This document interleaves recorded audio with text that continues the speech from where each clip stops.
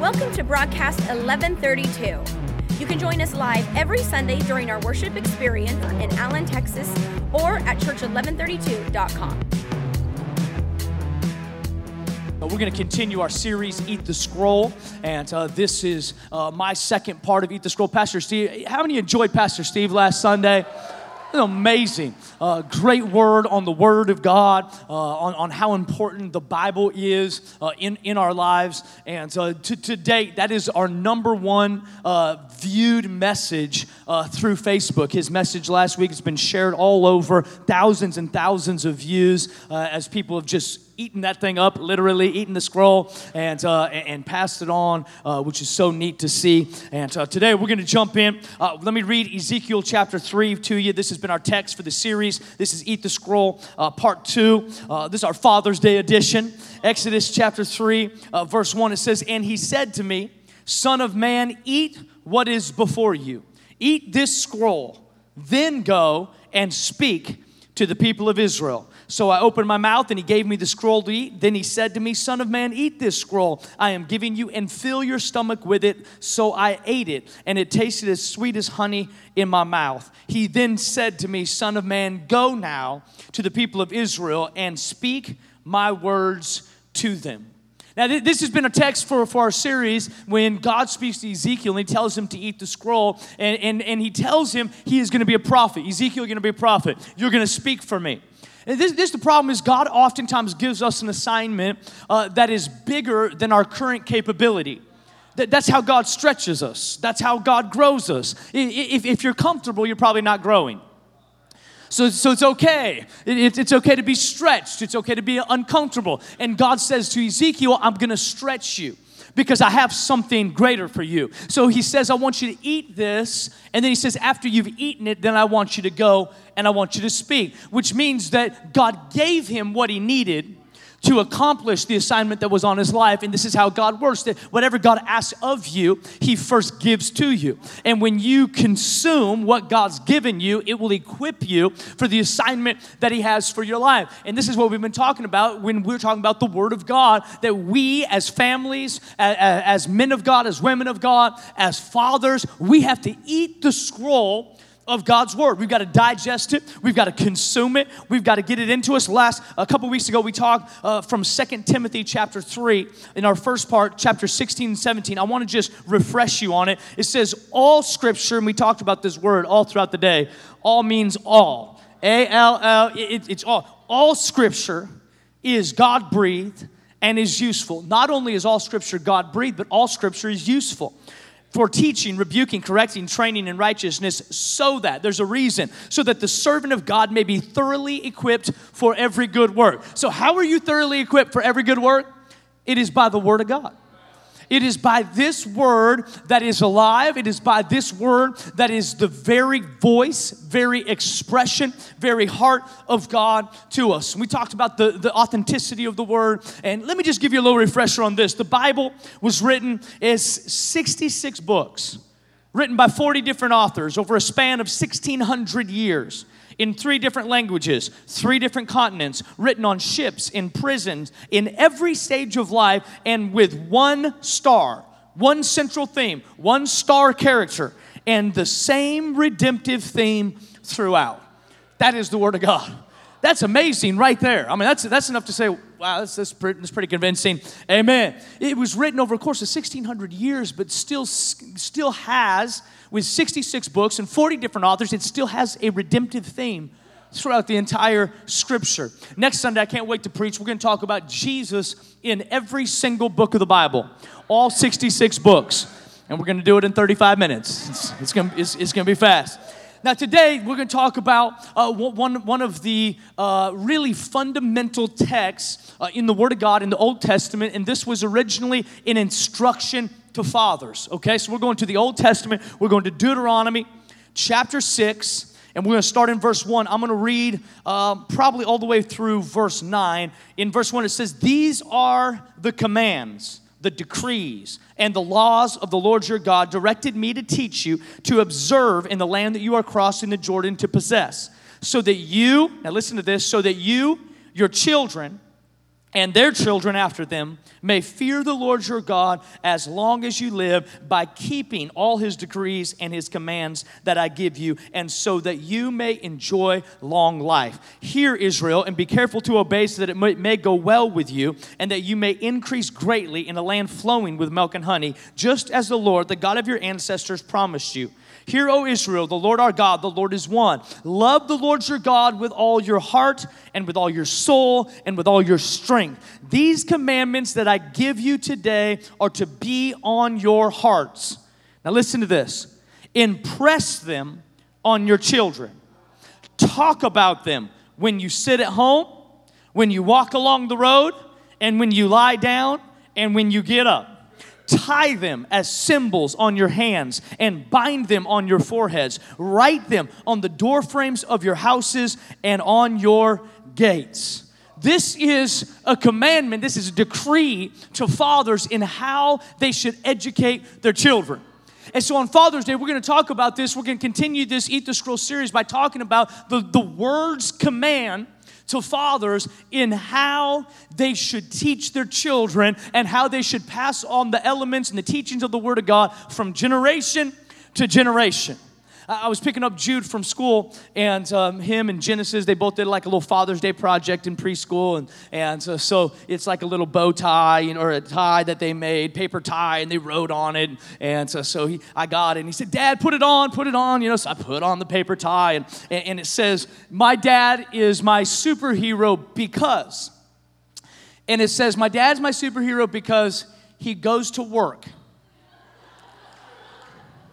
And he takes me to the Rainbow Park. So I took that as a personal challenge that I've got to really up my dad game. It's like, I'm known for going to work and for taking him to the Rainbow Park. And so we're going to change parks, and we're going to teach him some other things. I mean, I don't know. But I will say this, it is a father's responsibility to impress on their children not just having a good life, not just being a moral person, but to pass on the elements of the Word of God. And I've been so challenged by this as I've even studied this text, is we talk a lot about how to be great parents. And we talk about how to do this and have patience and do this, and all these are have biblical themes and biblical insights in them. But did you know that the greatest responsibility of a father is not to raise a good kid, but to pass on the elements of God's Word into their hearts?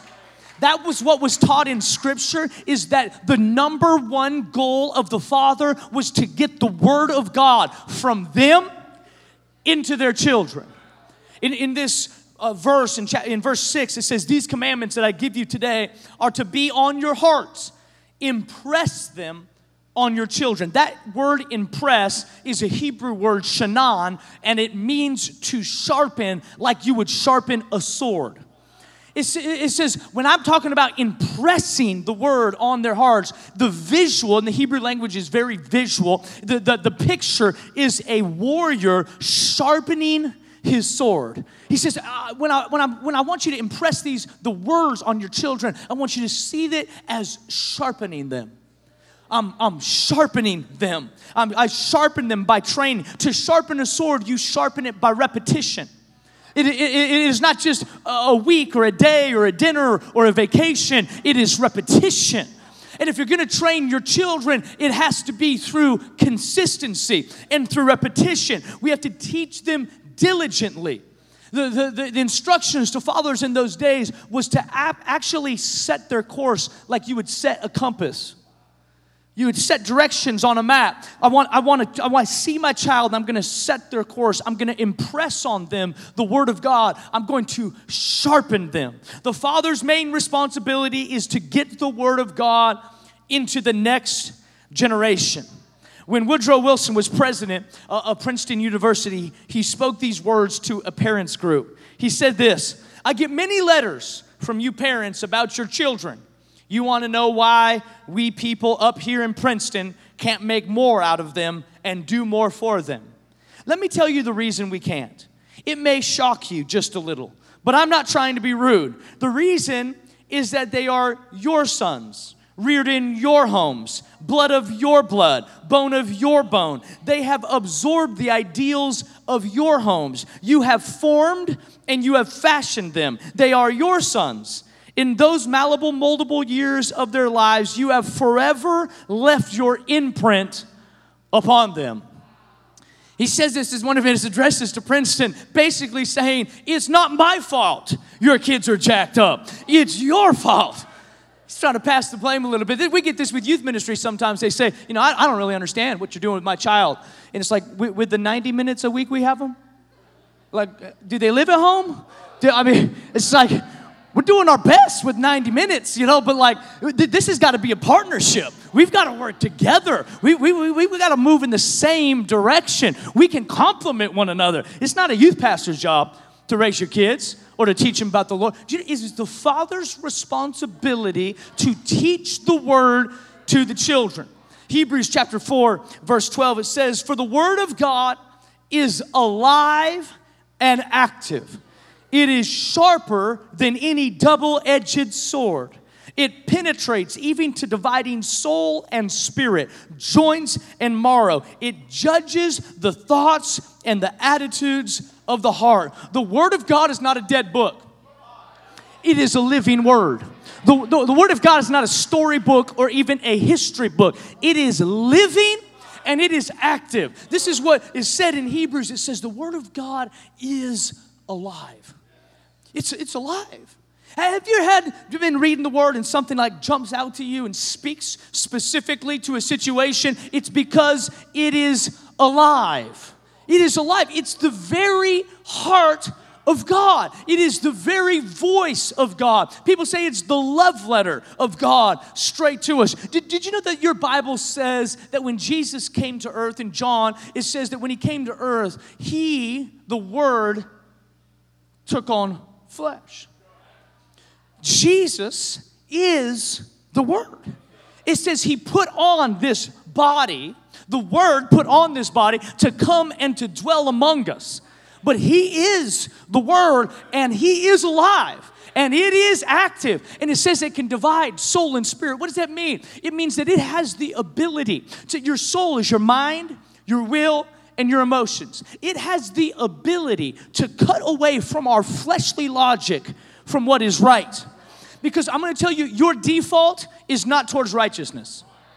You can set settings on a phone. You can go back to factory settings or on a computer. Your default setting is not towards God. Your default setting is towards selfishness, is towards doubt. Do you know, I was thinking about faith this week, and thinking about faith in the Word, and I've been having a lot of conversations about the Word of God and how you just believe in the Word. And did you know that fear is having faith in something else? Because I can actually have more faith that something bad is going to happen than something good is. It's not an absence of faith, it's faith in the wrong thing. Faith in the Word of God is choosing to believe that this Word is alive and that this Word is active. There's an author, he says, the books of men have their day and then grow obsolete. God's Word is like himself, the same yesterday, today, and forever. Time passes over it, but it ages not. Its power is as fresh as if God spake it but yesterday. That is the Word. It is alive. And I've been hearing testimonies already as we've been diving into the Word, how the Word has begun to shape us or has corrected us or has encouraged us, has comforted us. The Word of God is alive. Now, in this text in Deuteronomy, it mentions some different things in different ways that we are supposed to impress or sharpen our children with the Word of God. Now, I'm going to say this, and we're speaking specifically to fathers, but this is applicable to anybody today if you can take the Word and apply it to your life. But in verse 6, it continues and says, talk about them. When you sit at home and when you walk along the road, when you lie down and when you get up. That's pretty much everywhere and all the time. So the first way that you can impress the Word of God on your children is to talk about it. Could it be that simple to just talk? Yeah, just think about all the things we talk about. The things that we're talking about in the home are forming patterns in our children's life.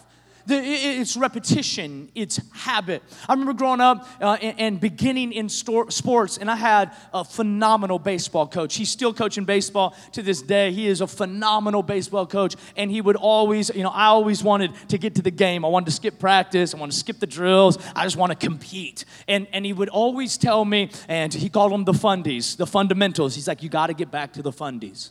You've got to get back to the basics.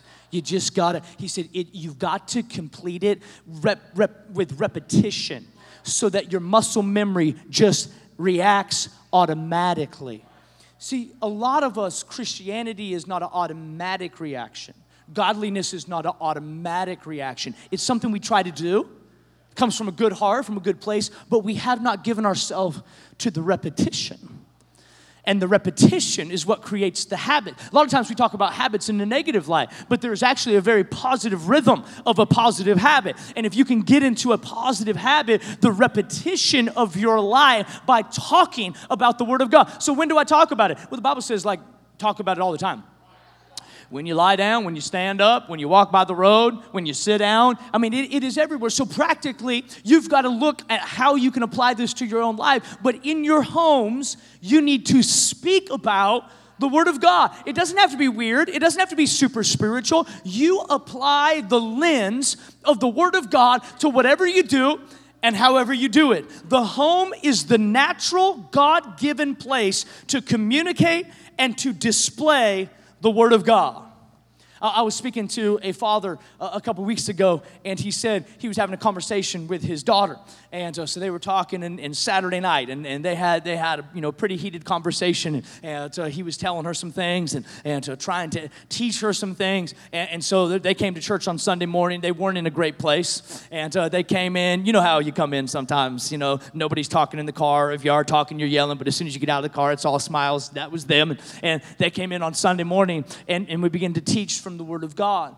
But the teaching from the Word of God echoed what he had taught in his home. See, this is when church really begins to work. When we allow the preaching on the platform or the church to be the only voice in your life, then it just becomes this independent moving part. But when it works in cooperation with godly men and godly women, this thing begins to work. And a light came on when what was said from the platform echoed what was said in the home, because we're both teaching from the same word, the same manual, the same instruction book. The home is the natural place to communicate and display the Word of God. We've got to give ourselves to repetition. What is your repetition? What does your habit look like? I remember growing up, and my dad, he was amazing at this, and this was our morning ritual growing up. We would wake up, and we would come into the living room, and so my dad's an early riser, so we would all wake up early, and so the wake-up call would go through the house, and so we would wake up, and we would all come into the living room with our Bibles. And with our Bibles, we would read the Psalm, whatever day it was. So today's the 18th. We would read Psalm 18. We would plus 30. We would read Psalm 48, plus 30, all the way through Psalms. And then we would read Proverbs 18. And we would go around the circle and verse by verse trade off so that we all would take turns communicating the Word of God. Now I'm going to tell you, sometimes, honestly, I hated that. I'm just being real. I'll wake up and I do not want to read the Bible this morning, Dad. I would like to go back to sleep. I would like some breakfast. I would like to do something else. But what he was doing was sharpening us like a sword. He was giving us to repetition. I didn't always like two-a-days in football. But it was for my good. It was for my development. The repetition was something that shaped me and trained me and equipped me. And I could quote to you so many Psalms and so many Proverbs out of memory from simply being in a home where it was talked about. It just was talked about. It was a part of our conversation. You are what you repeatedly do.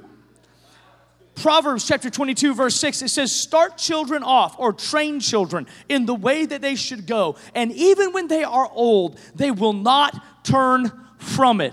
We say, oh man, that'd be amazing. That'd be amazing. I'm going to tell you that this starts as young as you can get. This starts as young as possible, training them in the way that they should go. You know what's interesting? And I heard I didn't say this. I heard another pastor say this. He says, we put more work into training animals than we do our children, because we allow our children to discover life and we tell our animals how they should operate. And so we give care to training them and equipping them, but we let our children be whatever they are, and then we're mad at them because they don't turn out the way that we want them to.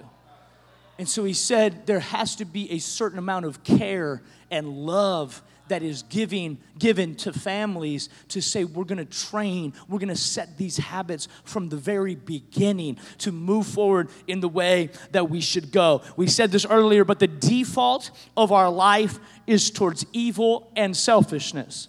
So some people say, and I hear parents say this all the time, say, well, I'm just going to let my kid just figure it out. Them figuring it out is a gravitational default pull towards selfishness, towards doubt, and towards anti-Christ. It is going against the grain. I was talking with a young man just a little while ago, and he's just like, well, I just want to do what feels natural. You know what feels natural? What felt natural to Adam and Eve. That's what feels natural. That's why they did it. It's what felt natural. It was a belief of a lie that moved them into a perspective that pulled them away and made them distant from God. I'm going to tell you, it goes against the grain to believe that the Word is God's inspired Word. It goes against the grain of our culture to believe that this Word is alive. It goes against the grain of our culture to believe that this is truth. But I cannot find anywhere in the writings in this Word, or even in the voice of God, in who He is, His character, where He says, whatever the culture is, just kind of blend with that. This is the manuscript, friends. This is what we have to train our families. We could lose an entire generation by young people believing, well, let's just discover. Let's just discover. If you want to discover, if you want to be an athlete, you don't just discover your talent. You hone your talent. What if you just say, I'm just going to sit on the couch and see if I become a great basketball player? I just want to find myself. I'm just in my room with Twinkies and Netflix, and I'm just going to see if I can find myself. You're not going to find anything. You are going to self-destruct, because that is our default unless we adjust ourselves. And this is the context of the scripture that says impress. This is the context of that scripture. He says you've got to set the course. You've got to begin to sharpen. So you have to create a habit. Let me just ask you this. What are you known for talking about? If someone asks you, let me just ask you specifically dads, because it's Father's Day. If people ask you, what does he usually talk about? What is the theme of your life? What is the thing that you would talk about? And I'm thinking about it right now, and I'm thinking, man, I need to talk about the Seahawks a little bit less, because that's all my son knows. Number 2, it says in verse 8, to tie them. To tie them as symbols on your hands and to bind them on your foreheads. Now, this is interesting, because if you look at this, back in the day when this was written, and in Jewish culture and custom, they would literally, now they took this literally, they would literally tie the Word of God onto their heads and onto their arms. And they believed that by having the Word on their heads and on their arms, it would keep them from thinking what is evil and doing what is evil. So the scripture says to tie them as symbols on your heads and bind them on your foreheads. They called them phylacteries. And phylacteries are small leather boxes that contain portions of the law of Moses. The boxes are strapped to the wrist and to a sort of headband, so that one literally carries the law of God over his eyes and on his hands. This is how literal they took this. This is how much weight this carried. They said, we're going to strap the Word of God on our head. So this is the truth. This is history, that they'd be walking through the streets with boxes on their heads. And it was a sign of spirituality.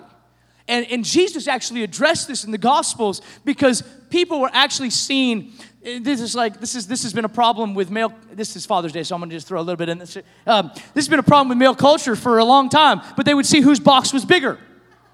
And the later services will get that a little bit better. So they would get bigger boxes because they wanted to have a bigger box.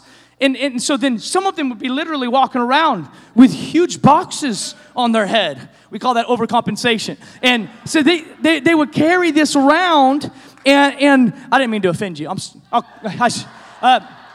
joking. So, they would, I'm sorry, I embarrassed her too. They would carry these boxes around on their heads with the Word of God. Now we believe that this is symbolic of the Word of God being applied to what we think and what we do. They took it very literally, and I really respect the fact that there was weight given to what God asked of them. That they said, we've got to figure out a way to put this, to bind it onto our heads and onto our wrists. But then as studies later show, and in science, and I think this is another just kind of odd fact that really proves the Bible knows science before science finds out science, but we find this, that the frontal lobe is the latest developed part of your brain. This is the part of your brain that makes your cognitive decisions. That's why sometimes when we're younger, we make bad decisions because our frontal lobe has not been developed yet. We're unable to make right decisions. It's the prefrontal cortex. And literally, this is the part of the brain that is at the foremost of your head. And one of the versions and translations, it talks about the eyelets and the frontlets of your mind, placing the word on those things. It is literally placing the word over the part of you that makes decisions. I just want you to see this picture. That before you make a choice, you overlay the Word of God onto your decision maker, so that your decisions are made through the context of the Word of God. We use the Word of God as a suggestion book, but the way that Deuteronomy describes it as that this should be not a suggestion, it should be a filter. That whatever I do should pass through the filter of the Word of God, and that whatever I think or then whatever I do is filtered through the commands that I find in the Word of God. Did you know a lot of things that you teach in good morality are just principles found in the Word of God? So a way to talk about it is to actually know where it says it in the Word of God. Instead of telling your kids to be patient, tell them where in the Word of God it says to be patient, so they don't just think it's your idea, but they understand that it's God's idea and that the Word of God is alive, and allow the Word of God to move in and through them and to draw them closer to God and to move their decisions from a place where they can understand that we move our lives, or we adjust our lives through the filter of the Word of God. This means doing things practically to remind you of the Word of God. You ever seen someone put like a rubber band on themselves where they got a bad habit, snap themselves every time they do something? This is the picture of tying the Word on your life wherever, if it's to remind you of the promises of God, to remind you of the goodness of God, to remind you of how we should live our lives. So we have to create a habit, but we have to create a system in which for that habit to prosper. And then number 3 says, write them in verse 9 on the door frames of your house and on your gates. This is transcribe. Talk about it, tie them up, and transcribe them. The Jewish tradition in these days was to actually put Scripture on your doorpost. They would have, literally, if you went to a Jewish home that was adhering to this, you would walk to the doorpost, the door frame, and they would have like a little box inset in the door frame where they would have certain places of Scripture that were rolled up as a scroll, and they would be inside the door frame. Now, I'll tell you this, we used to have these floors in our house that they would get dirty like so easy. It drove me crazy. It actually led me to the point I actually ripped them all out. My brother and I ripped them all out and got rid of them. We do not have wood floors anymore. It was just like a bad floor, and it would pick up condensation. It was like something was wrong. And so it was really frustrating. And so we would tell everybody, no shoes, please, no shoes in the house. And you could say it as much as you wanted, but there were times that we put out like a little sign. It says, no shoes, please, or please take off your shoes. And it was interesting that when something was written like that, you didn't have to say it. And when it was written like that, it was a level of accountability because I couldn't change my mind because it was written. See, a lot of times in our living, our life is we fluctuate based on things are going well. I've noticed this with my son, my oldest son, Jude, as I'm training him, as I'm disciplining. When he's being really good, sometimes I let other things slide. Because it's like, man, he's being good. Yeah, I'll give him a break. Let it slide. But when you take what is in your heart and you put it into writing in your home, it becomes consistent. It becomes repetition. It becomes habit. I remember years ago, I think I was still in high school, and I just got done with a baseball practice, and we walked out on the football field. My dad was picking me up. It was just me and my brother and my dad, and it was one of those times that we were all challenging each other to do crazy things, and my dad said, I bet you can't hit this golf ball, because we found a golf ball. I bet you can't hit this golf ball with your baseball bat through that goalpost, 110 yards away. And I said, all right, what will you give me if I can do it? He says, I'll give you $100. It's all right. And so I just threw it up, and through a complete luck, I hit this golf ball 110 yards right through the uprights. Like, it's good. And I'm like, oh, yeah, $100, Dad. Let's go. Let's go. And my dad was like, To this day, he still owes me that $100. I've never forgot it. He's never given it to me. He's going to watch this. He still owes me that $100. You know what I thought later? I should have got it in writing. Right? This is what this is saying. This is don't just try to live in a direction. Have a creed for your home. Put it into writing. Write it down. Mark it down. This is our home. This is what we do. This is what I'm going to do with my life. Write it down. We tell our interns to take notes all the time. And you know what? Sometimes those internship journals, 5 years, 6 years, 7 years down the road, are the things that guide them, because they wrote down there how God spoke to them about the season that they were about to walk into. And then they're in the season that they walked into, and they go back and they read and say, no, I can't do this, or I can't do that, because I already wrote this. I wrote it down. They would literally write the word of God on the door frames of their house to give them accountability to what they believe. So we have to create a habit, we've got to create a system, and we have to create an environment. Psalm 71, verse 18, it says, even when I am old and gray, do not forsake me, my God, until I declare your power to the next generation, your mighty acts to all who are to come. This is, the psalmist is saying that my job is to make sure that the next generation knows about my God. You know, as I'm getting older, and as my boys are getting older, I'm realizing the importance of not just raising good boys, but raising them to know and to carry the Word of God in their life. We need a resurrection of the Word of God in the Church of Jesus Christ. We need a resurrection of the Word of God in fathers all over the world that says, my one purpose is not just to raise up a kid that can go to Harvard. My purpose is to make sure that the Word of God is in his heart. Because he might be able to get a good job and make a lot of money, but if he doesn't have the Word, he will not carry on the legacy that God has for his life. We need the Word of God. We need the Word of God.